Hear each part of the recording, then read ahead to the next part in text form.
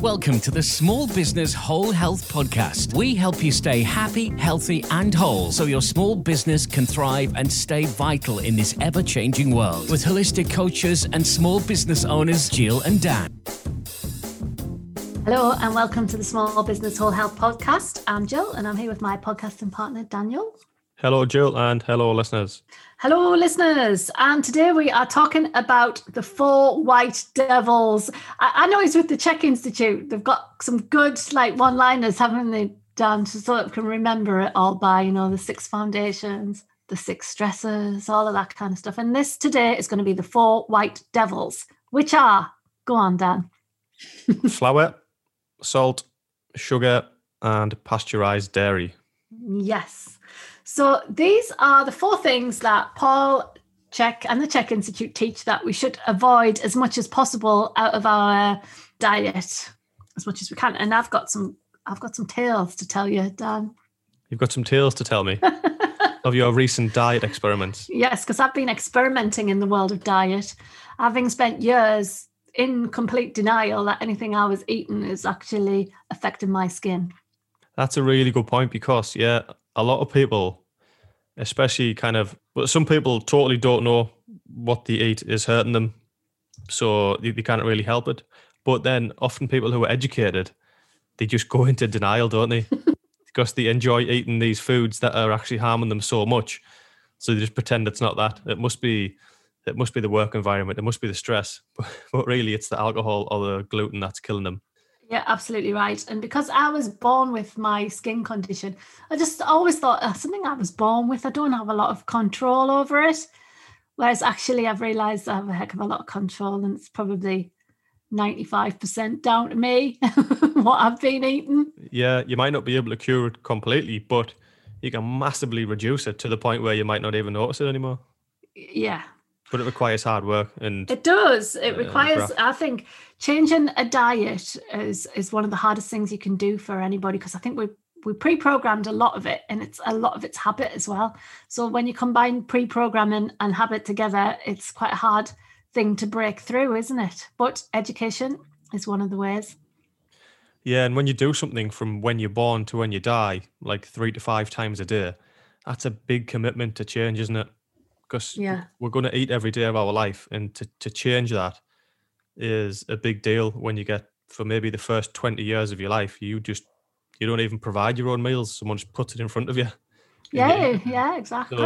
So to then learn about it, and the fact that there's so much misinformation and marketing out there for you to get addicted to the wrong stuff, that makes it even harder to change. So understandably, it is a difficult topic, but with that comes, when you learn about it and you change it, the results are drastic. So that's a good thing. It's a good side of it. Absolutely. So let's dig in then. Dan, which one shall we go for first? I think we should go straight in with the biggest one, I think, which is sugar, the number 1 white devil, which I just want to say a quick thing. I think it sounds like a white supremacist group or something, like the 4 white devils. It's nothing to do with it's not like a religious cult or anything like that. It's just, it's a kind of cool title, but it's, I hope anyone's not offended, but it's because all these foods are actually white and they're not very good for you, hence the devil term. Yeah, but when you think about that, why are they all white? Because they've been processed. I think it might just be a total coincidence as well. There's some stuff which is different colours, which is probably bad for you. Yeah, there's not. So anyway, which one are we doing first? Sugar. So sugar is something. I was listening to Paul Czech the other day, and he was saying that coffee, sugar, or tobacco, coffee, sugar, and tobacco are all commodities, 3 commodities, and they're 3 commodities that even during a crisis never crash. Really? That's interesting, that. But coffee is the second most traded product in the world, isn't it, after oil? Is it? Yeah. So that just goes to show how much us humans rely on sugar, tobacco, and coffee. Yeah, and sugar used to be, I think it was even up until 300 or 400 years ago, was so expensive to produce that only the really rich and kind of royalty could afford, and they would really treat it like a treat, and they would only have, I think it was like 5 to 10 pounds of it a year. But now the average person in the UK or America has hundreds of pounds of sugar per year because the manufacturing and the crops and stuff have increased so easy and it's so cheap to make and it's so addictive, so people want more of it. Yeah. So we were just talking there before about the combining sugar and fat together creates a beautiful thing for us humans. Like it's one of our things that we're not sure why evolutionary we're so attracted to the fat sugar combination. They first started using it as a preservative in like the 1940s or something, and then they realized how addictive that was to us. It's probably something to do with the calories. Like we're programmed to eat a lot of calories when they're available. Only problem is they're available all the time right now. So that's why we can eat a lot of this stuff, and it's like that, get that calories in quickly. So it's now used in so many products that the fat sugar combination adds salt to it as well. That's another white devil, and you've got a killer combination there.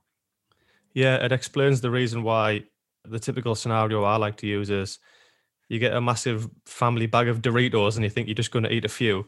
And next thing you know, the whole bag's gone and you feel like a pig. But your body, there's the right amount of fat, the right amount of sugar, so it feels addictive. There's obviously salt in there. There's spices in there sometimes, which can be kind of addictive.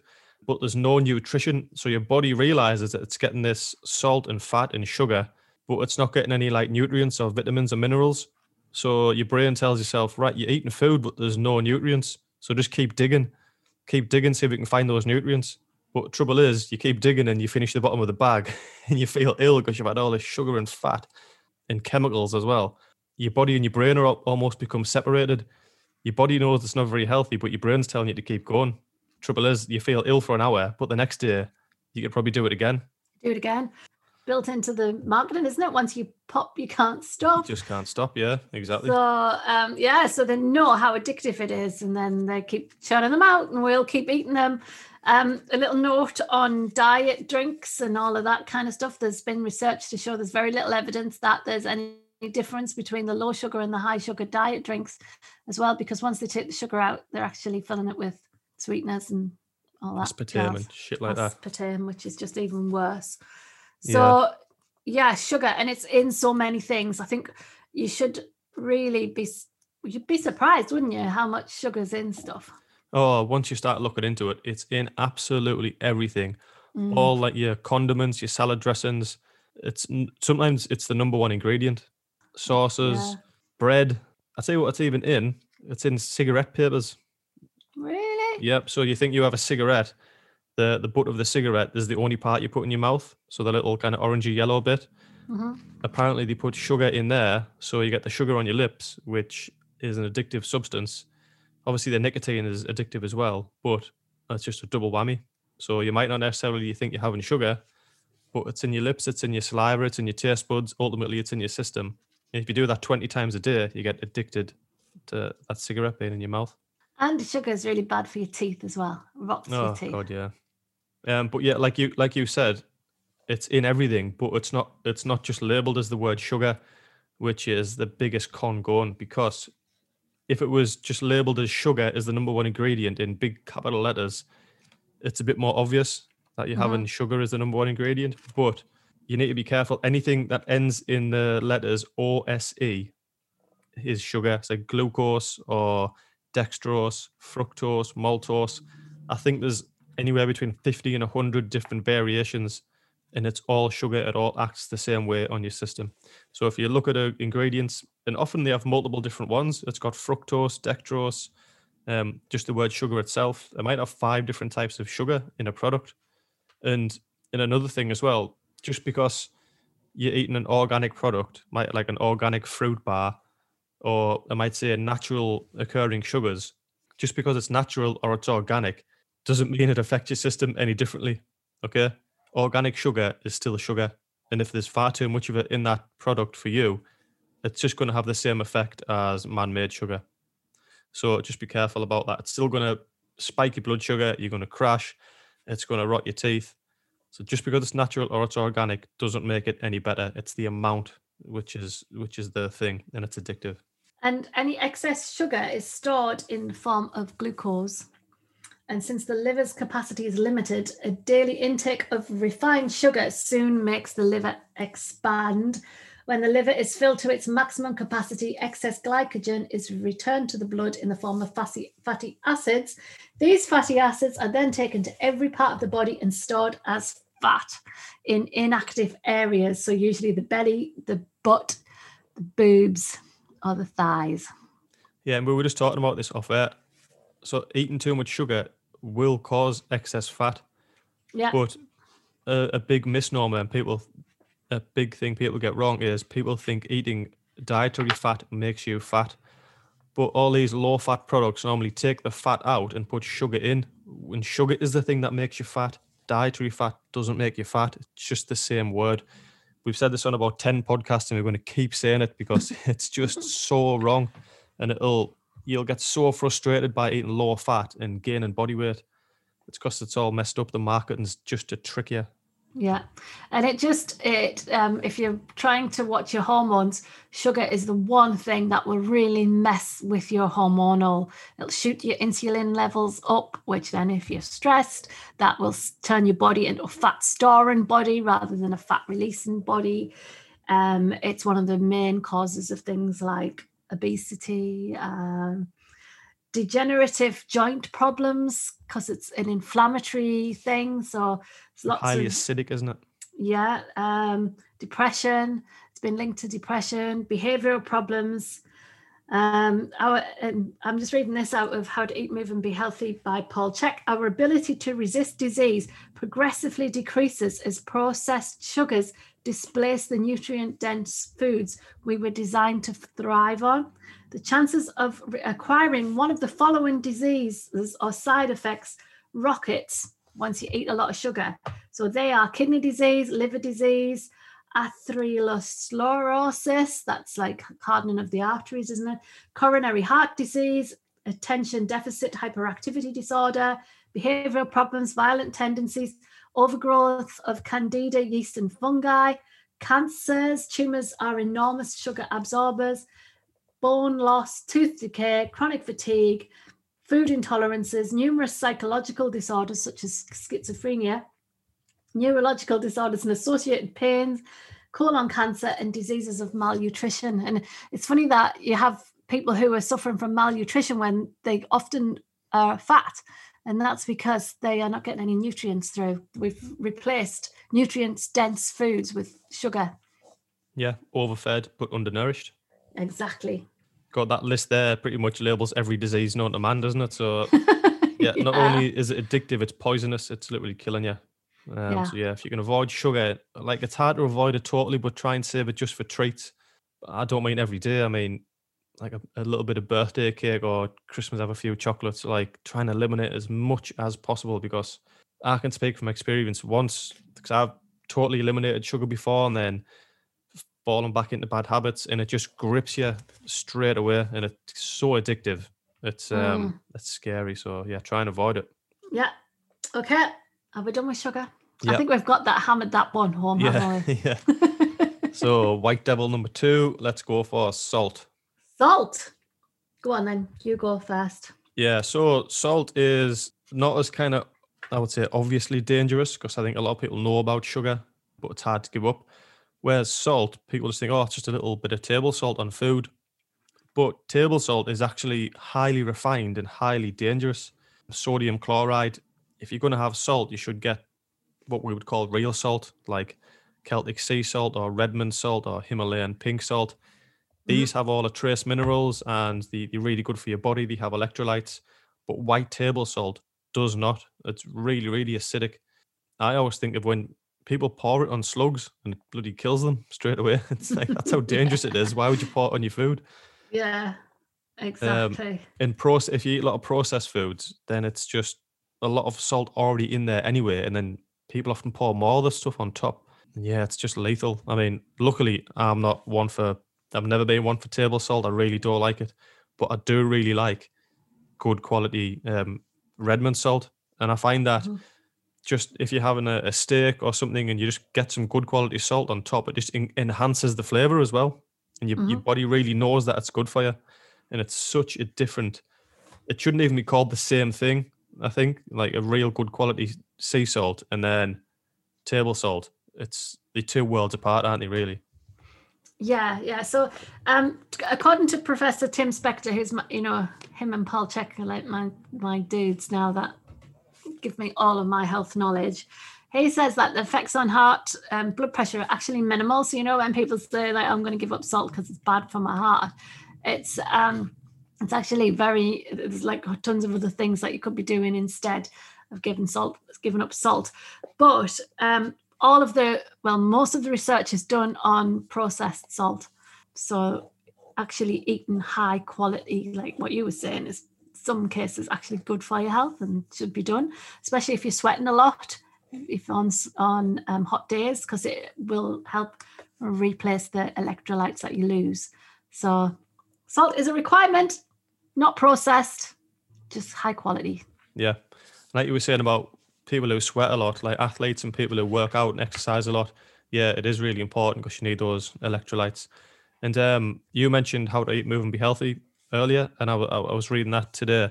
Again, there was a list of kind of ailments which were caused by a lack of salt, and one of them, it was linked. When you're seated or you're on the floor and you stand up and you get lightheaded, that can be linked with low salt levels or electrolyte levels. So having a good quality salt in your diet can eliminate that. So even little things which kind of you might not necessarily associate with salt, little things like that. So I reckon like cramp as well can be a so salt deficiency. for athletes who do long distance events, they often have salt tablets, but just make sure it's high quality. But again, like we spoke about sugar, just check for how much salt is in your food.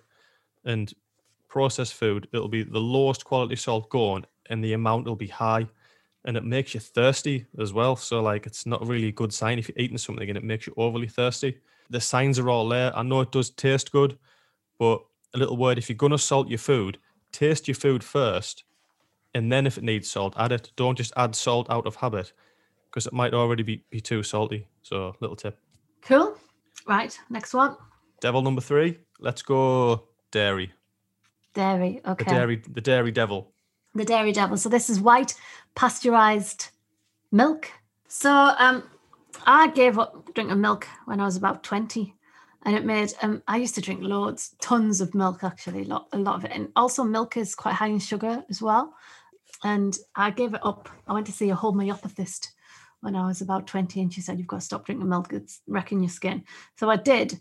I've not drank it since, to be honest, because once you stop drinking it, it's really hard to, it's like, it makes us feel a bit sick now thinking about it, like drinking milk. It just, anyway.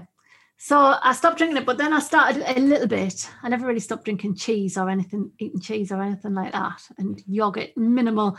I wouldn't say I'm a big yogurt drinker. I sometimes mix it in curries and stuff, but I would never sit and eat a yogurt.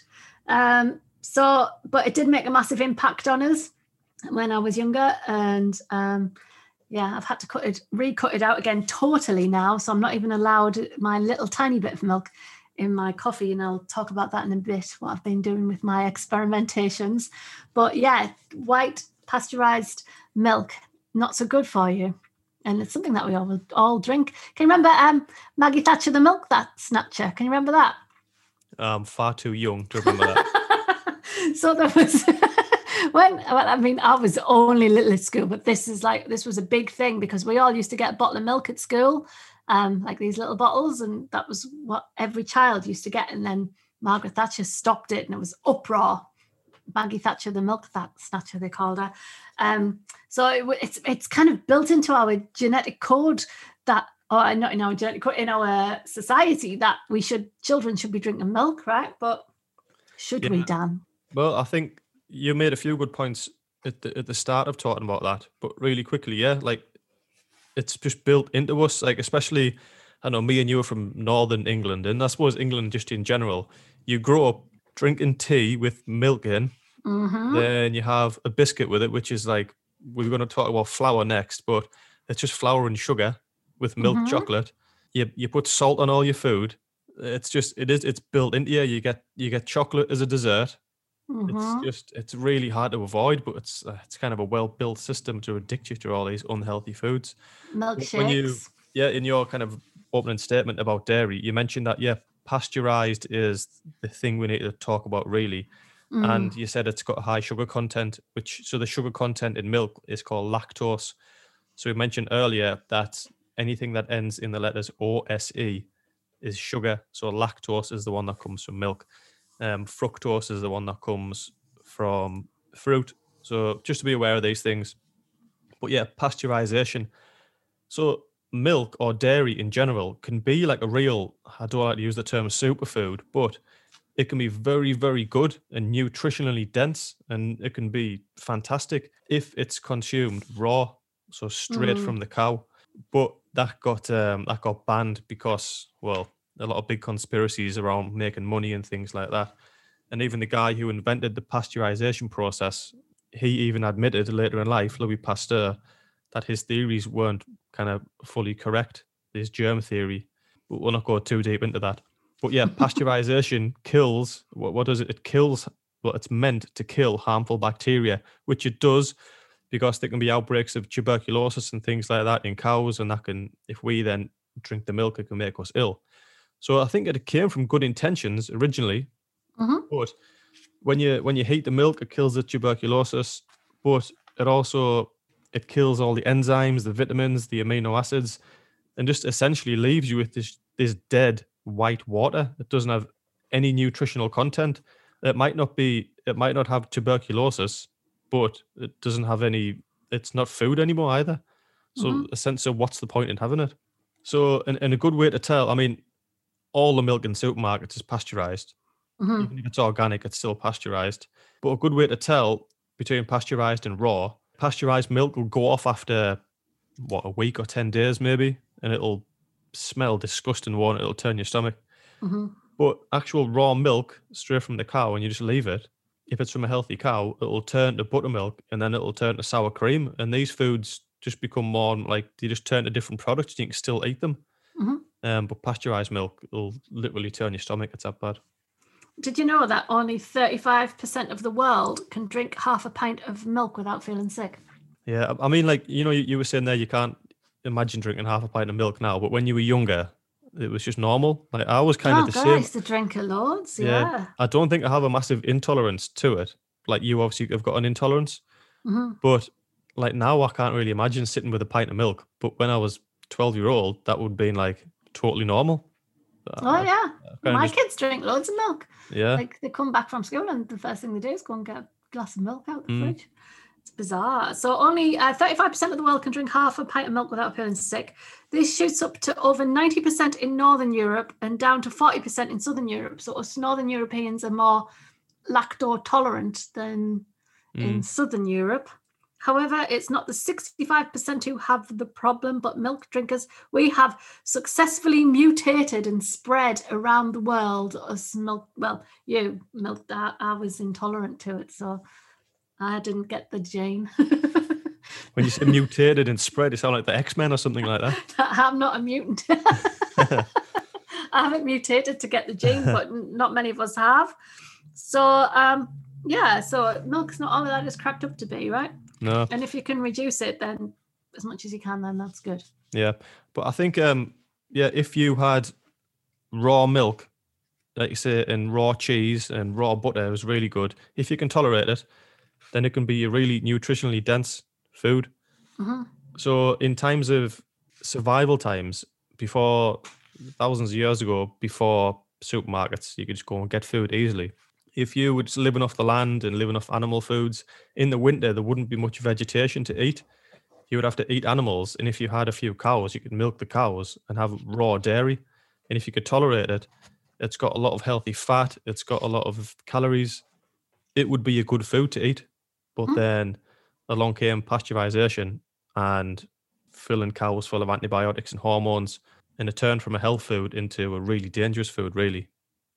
So, yeah, devil number 3, dairy, no good. Off the list. Yeah. Yeah. Right, devil number 4. Devil number 4 is white flour. Now, I'm just going to read you a little bit out of here. 2.6 million years ago, that's how long humans have been around on the planet, more or less. It was only about till 10,000 years ago that we started seeing grains becoming part of the human diet. So got 2 million years of not eating grains in our evolutionary period. We evolved eating predominantly wild game, seafood, worms, and insects. Insects are making a comeback, aren't they? Like just as a bit of a side note. I saw that the other day. They're making like insect burgers and stuff. I'll let you try them first. Well, Bear Grylls has been doing it for years now. Yeah, exactly. And when you go to Thailand, they sell in the markets and stuff. They sell like roasted insects. Yeah.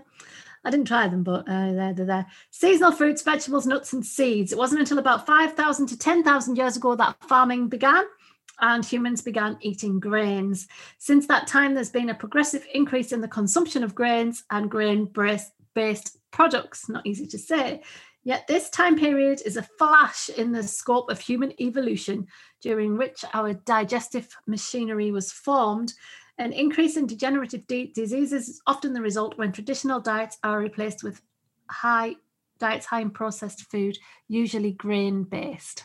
Often the food pyramid we get taught off the government and off the NHS and things like that, you get these highly processed grains and complex carbohydrates. They get labelled as the staple of your Health diet. Food, yeah. Yeah, but they're not. And I think, and also, it's all like, again, it comes down, if you follow the money, you get taught as a kid, like, eat your pasta, eat your bread, it gives you energy. It's like, if you wanted to go and do sport, you have to have Lucozade, which is just sugar. It's just a carbohydrate. Have your pasta, it's just a carbohydrate. It's just not true when it comes down to like the scientific fact. It's just not true, is it? I know. Go on. I was going to say, whenever you were ill in the 1980s, that's all you got, a bottle of Lucozade. Yeah. That's what my mum used to give us, a bottle of Lucozade, water. you'll be fine. Sort yourself out.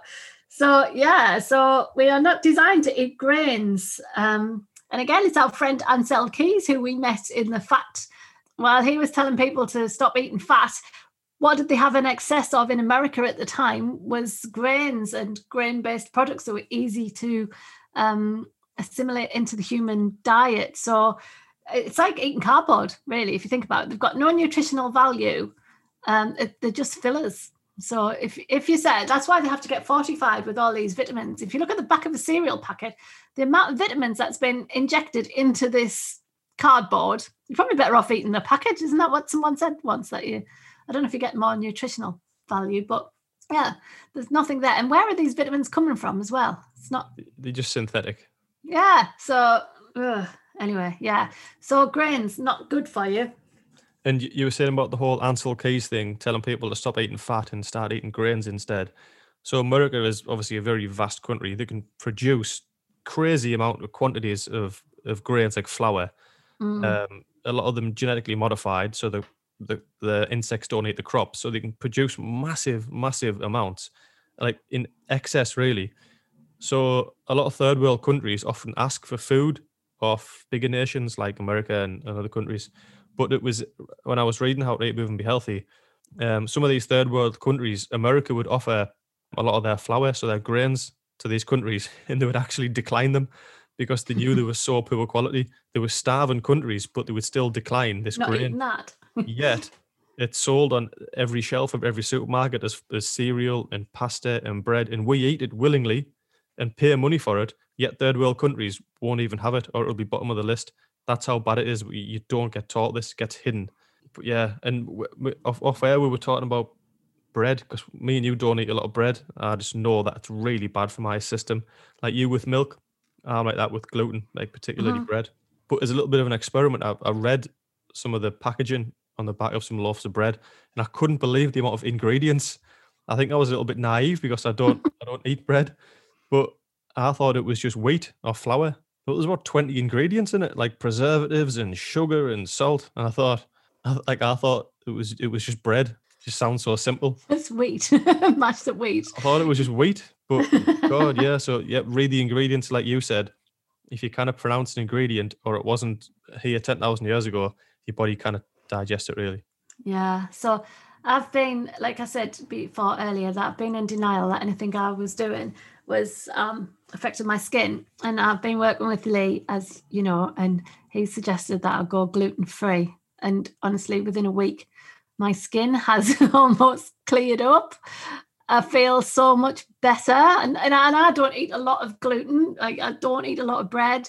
I don't eat pasta. I don't eat rice. I don't even know if it's in rice, to be honest.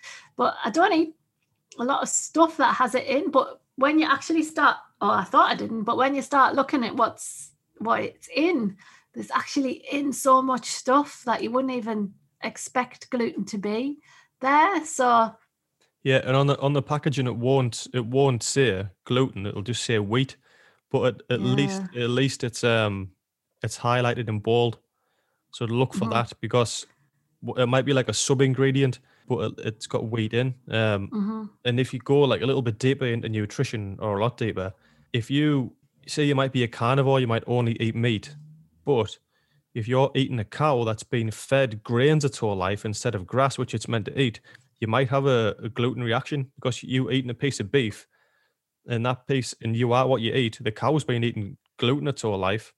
You might have a reaction off that piece of beef. So you have to, like, if you're having really bad reactions, go a little bit deeper down the chain. If you're allergic to soy and you're eating these farmed salmon, which are fed on soy, that could give you a reaction. So it can be really hard to pinpoint, especially when it's so hidden. You can look at the ingredients on the back of a loaf of bread, but you cannot on the back of a piece of beef, it doesn't tell you what the cow's been eating its whole life. But yeah, exactly. The information is out there. Yeah, we're trying to spread it. And gluten also is in a lot of cosmetics that you probably don't realize as well. So if you are gluten intolerant, or like probably got celiac disease, if you actually look at what's in lipsticks and foundations and stuff, you might be actually putting it on your skin without even knowing it's there. Yeah, why does it have to be in those things? It's strange, isn't it? It's like a stabilizer, isn't it? Probably. So But like flour, what they do is the germ, or the wheat, gets milled down so much that it becomes so fine. So it's a million miles away from what it is in its original form, that it becomes such a simple carbohydrate that it actually spikes your blood sugar just as much as having a piece of chocolate or a boiled sweet, which is just pure sugar. But because flour, wheat is a carbohydrate, they mill it down and it becomes like dust. It's like a really fine particle. That's why a piece of bread or a piece of pasta is so high on the glycemic index. It'll just spike your blood sugar just as much as chocolate. So imagine if you had a massive bowl of pasta without any fat or protein, you're going to be hungry again an hour later, and you're going to be feeling really irritable. And like you were saying, you've cut it out of your diet and your skin's cleared up. Another big one is people's inflammation in the gut. So they lose that belly, especially men who drink beer a lot.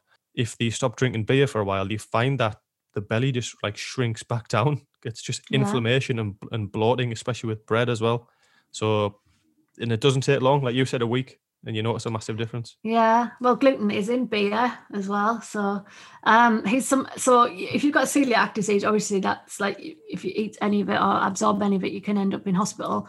But for the rest of us, we just have a low level intolerance to it. So it can be you get quite sick, don't you, if you eat something? But for me, it could be like it's just making us itchy, or for someone else, it could be that their joints are aching, and there's different levels of it. So, and you can build up like an accumulation of it. So over the years, like you might start off not intolerant to it, but over the years, because you're not getting rid of it out of your system, then that creates a bioaccumulation of issues.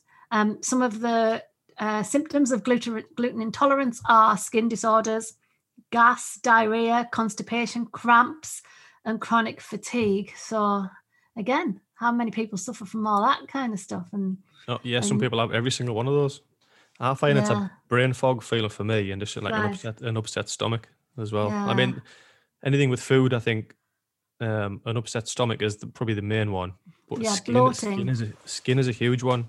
People don't realize the skin issues. I was thinking the other day that like the barometer, like your bodily barometer, we all have one, don't we? It's like your weakest link. So for me, it's my skin. Like if I go anywhere where it's not got the right water or the right air, or I'm not eating the right stuff, it'll come out on my skin first before anything. Like I've probably got a cast iron gut because I can just eat stuff, and like my husband's always laughing at us what things I eat, or out of date stuff and all that. So he's like, you make yourself sick. Dog food. Yeah, not dog food, but I have been in deepest, darkest Africa and stuff and eating things that everyone else was sick around me and I wasn't. Do you know what I mean? So I think like gut health is pretty good, but like my skin is where it comes out of. And I was thinking the most places where you feel this is in your detoxification organs, because they're the things that are trying to get all these things out of your system. So your skin is the big one, your liver. So, we're talking about the liver trying to get all of this stuff out, your kidneys, your lungs. So some people will go asthmatic, and that's where it'll show. So quite interesting. I was thinking about that the other day, Dan. Yeah, nasal. You mentioned there, like lungs. I think nasal congestion is a big one. Like I think dairy and wheat are two huge ones. Yeah. But that, yeah, that's a good point. Yeah, like so the symptoms are all there. I think the trouble is people just get so used to living with symptoms and just accepting that that's the way they are. There's the saying, isn't there? Common but not normal. So it's common for everyone to have brain fog and to have bad skin, but it's not normal. That is not the baseline. The baseline health is to be energetic and have good health, and maybe you might catch a cold every couple of years and get over it in a couple of days. That's normal health. But we've substituted normal for common. It's common to have a skin problem. It's common to have gas problems. It's common to have congestion.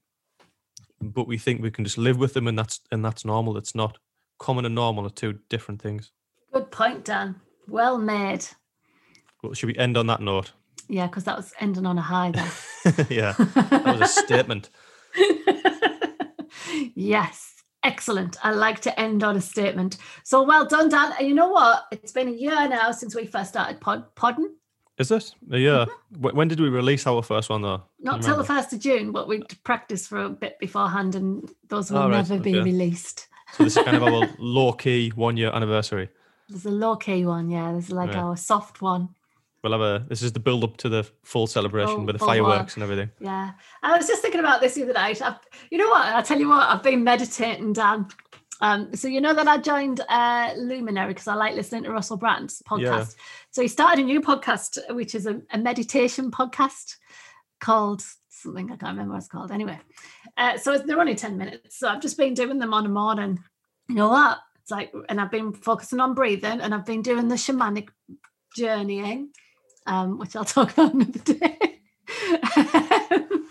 And you know what? It's making such a difference. It's making me a really deep thinker.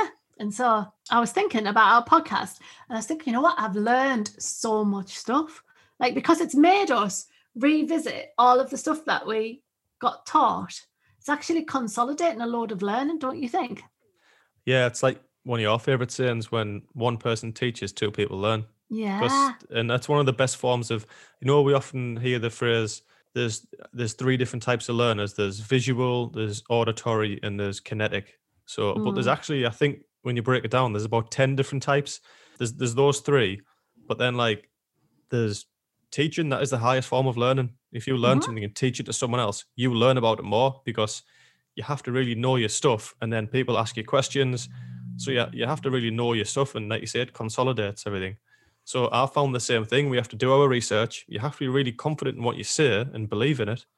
And then the highest form of knowledge is if you've actually applied it to yourself. Like your skin's cleared up in the last couple of weeks. So you're the perfect person to come to and talk about food intolerances, clearing up people's skin. Anyone can just read a book and then repeat the words. That's not real knowledge, is it? So yeah, knowledge isn't power. I feel the same, yeah. Applied knowledge is power, and knowledge is potential power. So I've become dead like a deep thinker, I think, Dan, in the last year. So, but with your whole meditation thing, I'm glad you've embraced the meditation, because, like I said to you on the recent podcasts, you are like a secret Jedi, and you're almost scared of your own powers, aren't you? Yeah, so I am scared of them. Yeah, I'm expecting levitation within a year, to be honest. It might happen, yeah. So there have been things going on, which I'll tell you about another time. But yeah. It's also been a super moon as well, and I know you're a secret werewolf. Yeah. Well, I was like really tired yesterday, and I think it was the energy was sapping, but it's a recharge. Yeah, we need to keep an eye on this meditation thing, because like it's like messing with nuclear power. It can be really good, but like I need to harness it. Yeah, it needs exactly, to be harnessed. Yeah. You need a coach. Yeah, exactly. So anyway, on that note, what can our listeners do? What should they do, Dan? avoid the 4 devils for a start. That's a good place to start. Yeah, so awareness is the first step. So if you listen to this podcast, then at least you know a little bit more about them. Then I think read the ingredients on labels. Okay, especially the sugar one, because it can be hidden everywhere. Yeah. And at least things like wheat are labeled in bold. It's going to be hard to eliminate these things totally. Absolutely understand. Everyday life kind of gets in the way, but just try and limit them. And then try and judge your reactions. So if you haven't had bread for 2 weeks and you feel better, then you have some wheat. Try and notice the reactions, and then work on them. So I think, was it me skin? Was it me congestion? Did I have gas? Then it's an absolute sign. Okay, your body can't lie. If it has something it's intolerant to, it's going to tell you. So try not to block out the signals by taking medication. Just your body. If your body doesn't want it, it doesn't want it, and it'll tell you. So that would be my advice. Listen to your body. It's much cleverer than you are. Yeah, and like other people don't know better than you. Just because the government says you should have bread 7 times a week doesn't just automatically mean that it works for you. Exactly. Like, you have to listen to yourself. Excellent. Okay. Yes, good. So don't forget to pass the pod. If you've enjoyed this, remember to leave us a 5-star review, please, if you listen to our podcast, and pass it on to your friends, because you never know, this knowledge, we're putting it out there. We want the world to hear it, don't we, Dan? Yep. We are available on Spotify, Apple Podcasts, Podbean, Alexa, Google Home. All over. And on my website as well, www.organicpilates.co.uk, where you can book classes and contact me there. Brilliant. Thanks, everyone. We'll see you again soon. Thank you. Bye.